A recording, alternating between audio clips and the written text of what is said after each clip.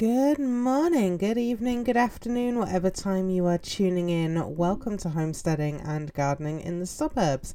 I'm Emma from Misfit Gardening, and today we're talking about weeds.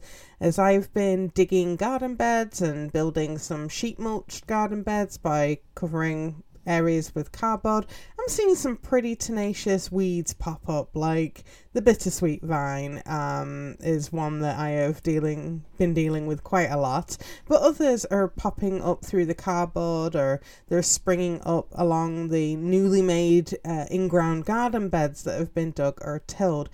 And that's basically because the soil is kind of like a seed bank, right? Weed seeds lie dormant in the soil until they have the right conditions to germinate, right? And if you remember from some of our other podcast episodes, what is it that seeds need to germinate? They need moisture, air, and sunshine or light, right? Those three things will usually do the trick, and things will start germinating. So when you dig an in-ground garden, or you till things up, you are giving many seeds exposure to rain or moisture, the air, and of course daylight and sunshine. So weed seeds are going to start popping up in your garden. Now you can speed this process along a little bit by, after you have dug your garden beds or tilled them, you can water them and then leave them and let them settle down for a week or two before sowing your seeds or planting, because whilst you wait, anything that germinates is likely to be a weed, and because it's small, you can easily remove it with a garden hoe, which cuts the leaves from the roots of the small seedlings, or you can pull them up by hand if you prefer.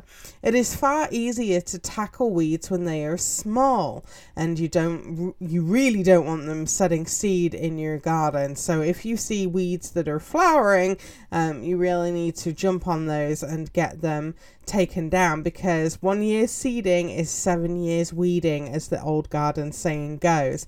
And too many weeds in your garden are basically going to rob the soil of the nutrients that your veggies need, meaning that your veggies are going to struggle. And we don't want that. We want our veggies, especially when they're young, to be able to, basically go out of the gates running and get established quickly, so that your garden will start to flourish a lot quicker. And if you're putting all this effort into getting your soil together and nice and healthy, and you're doing all this work, you really want it to be for your veggies, not for the weeds. So there's a couple of things that we can do to avoid bringing weeds into the garden. And the first one is to make sure that any compost or manure that you're putting into your garden is thoroughly composted and well rotted before bringing it into the garden. Because if it hasn't thoroughly rotted down, then there might be seedlings and seeds and stuff in there that are going to germinate and grow. So make sure that everything is thoroughly composted. If you're not sure, then what you can do is put everything into a pile and turn everything over, make sure things are moist, and let it sit there for a couple of days, and then get in there and turn everything over again like you would do with your compost heap, because that's going to introduce air and it will help things start breaking down again if it has not broken down already. So if things get nice and warm in that heap, and you notice that there is composting still actively going on, then leave it a little bit longer, turn it every 3 to 4 days, and then things should start leveling out, and you'll be able to use that composted material in your garden. So that's one way that we can reduce bringing weeds and weed seeds into the garden.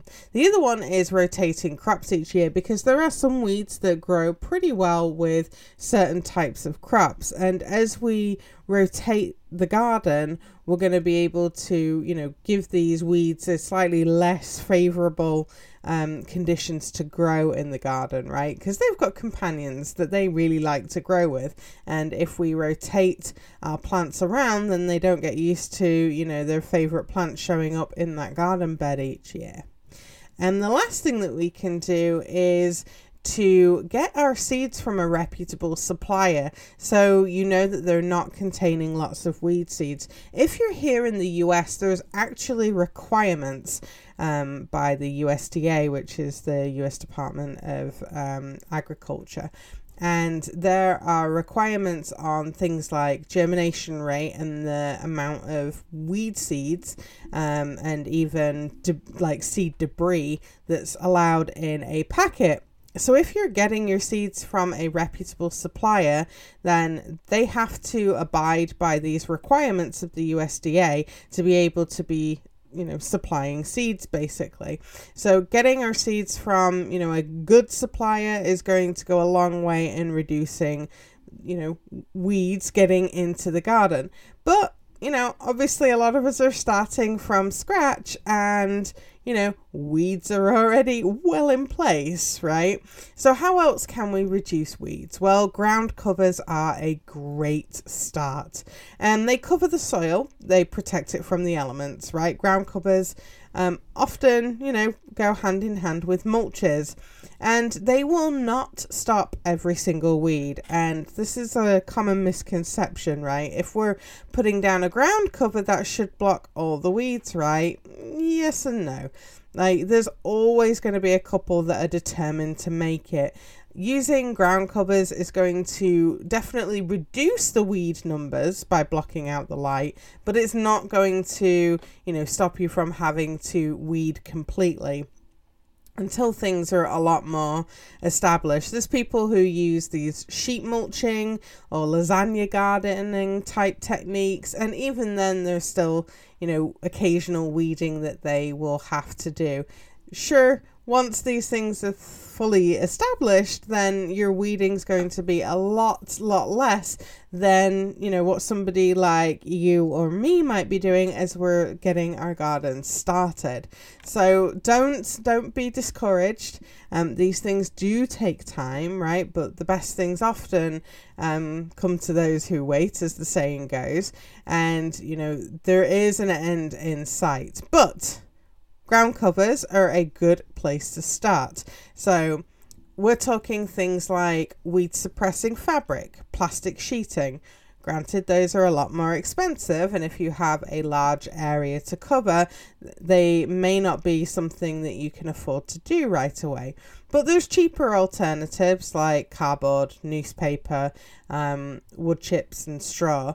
Even cover crops fall under the ground cover umbrella, right? So if you remember our cover crop podcast episode, there's lots of different cover crops that you can use. And of course, the benefit of using a cover crop is that it is going to capture nutrients in the soil that you can then return to the soil as well.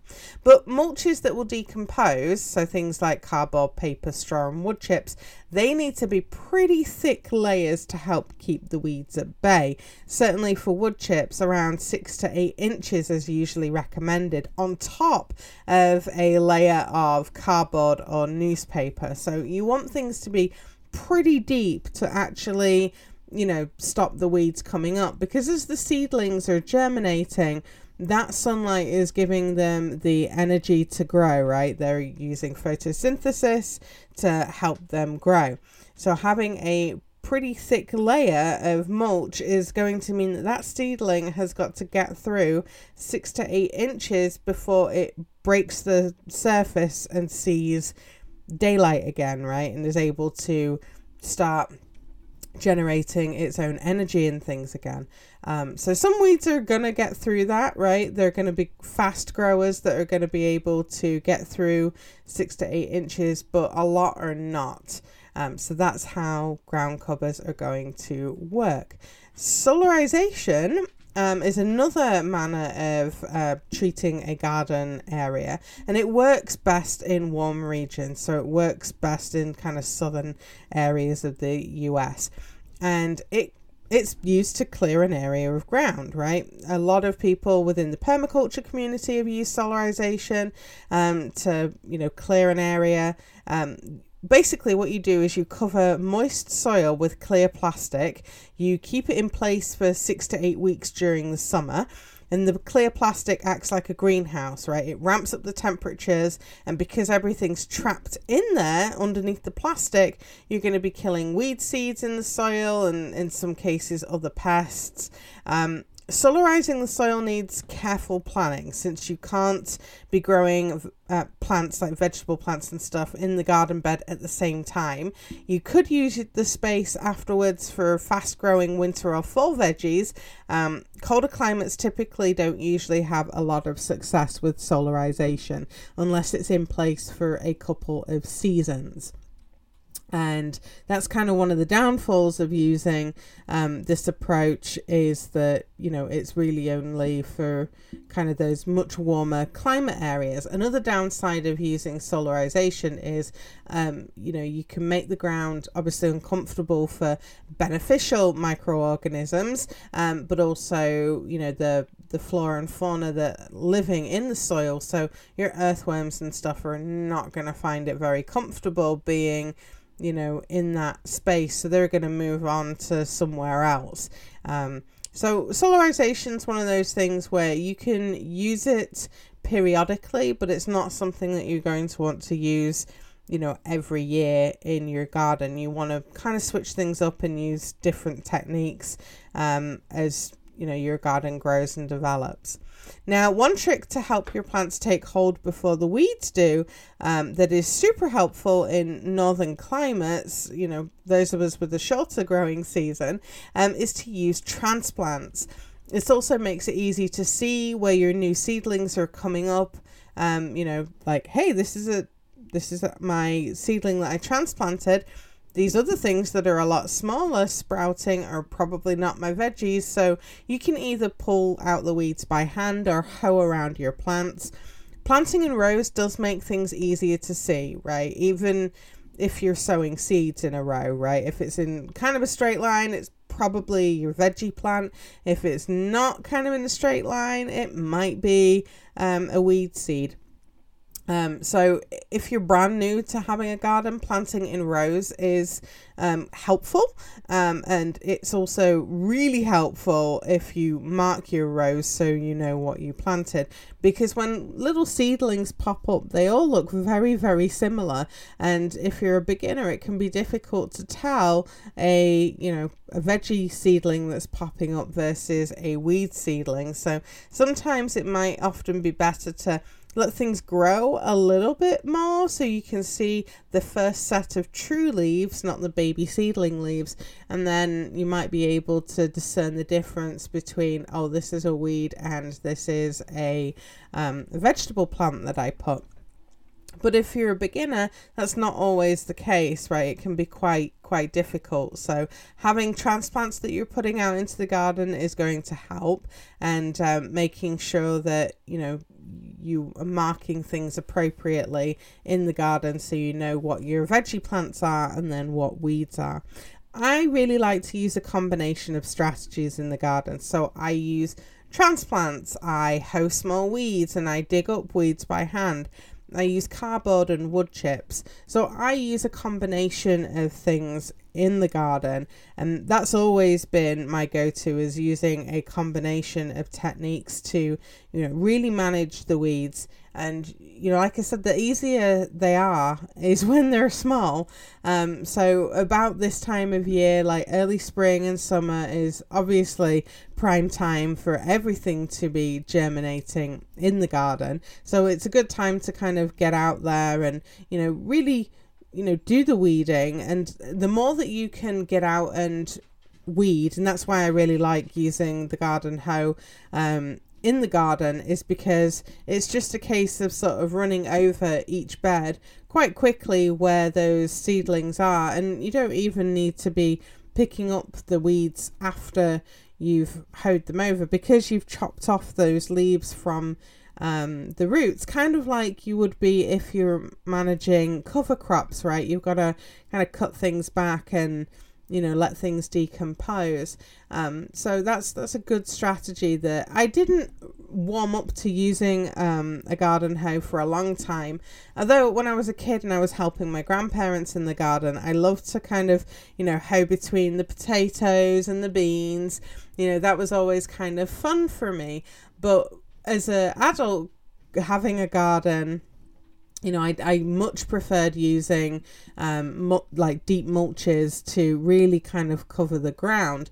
But now I'm sort of managing back to having a much bigger garden on a much larger scale. Having that garden hoe is making all the difference, because I can be, going outside on a weekend and spending an hour running the hoe around all the garden beds and the plants that have been planted and keep the weeds down, which means kind of as I'm sort of walking around the garden, during the week, if I happen to spot a weed that's popped up that I missed with the hoe, I just kind of pull it out as I see it there and then. So I'm able to keep on top of weeds a lot easier, whilst I don't have any mulch or anything covering that soil right now, because they're brand new garden beds that are being put in. So having an option to do different techniques of weed management is really going to help me keep on top of things as my garden grows.